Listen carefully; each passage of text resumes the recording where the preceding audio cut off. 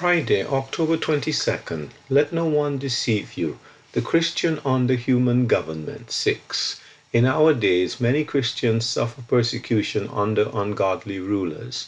The number of believers killed for their faith exceeds that of former times. Also, numerous books have been written about how countless Jewish people have suffered opposition and persecution under the rule of ungodly governments. In our days, many Christians suffer or have even been eliminated at the hands of hateful regimes. Did this ever happen before? David was serving the government of King Saul, his father-in-law, who severely persecuted him because of jealousy.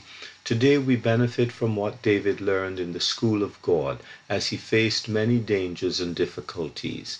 We may learn of David's wisdom and faithfulness, but also of his failures when he put his trust in himself instead of God.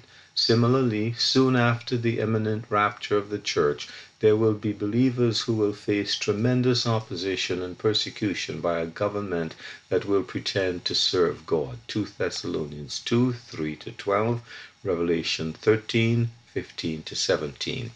Two more recent examples. Corrie ten Boom suffered much during World War II. Her whole family was thrown into a concentration camp because they had hidden Jewish people to protect them from the Nazis. But a neighbor betrayed them. Only Corrie survived, and then she had to face her former neighbor. She forgave him, as instructed in God's word, Matthew 18:21-35, and this led him to be saved.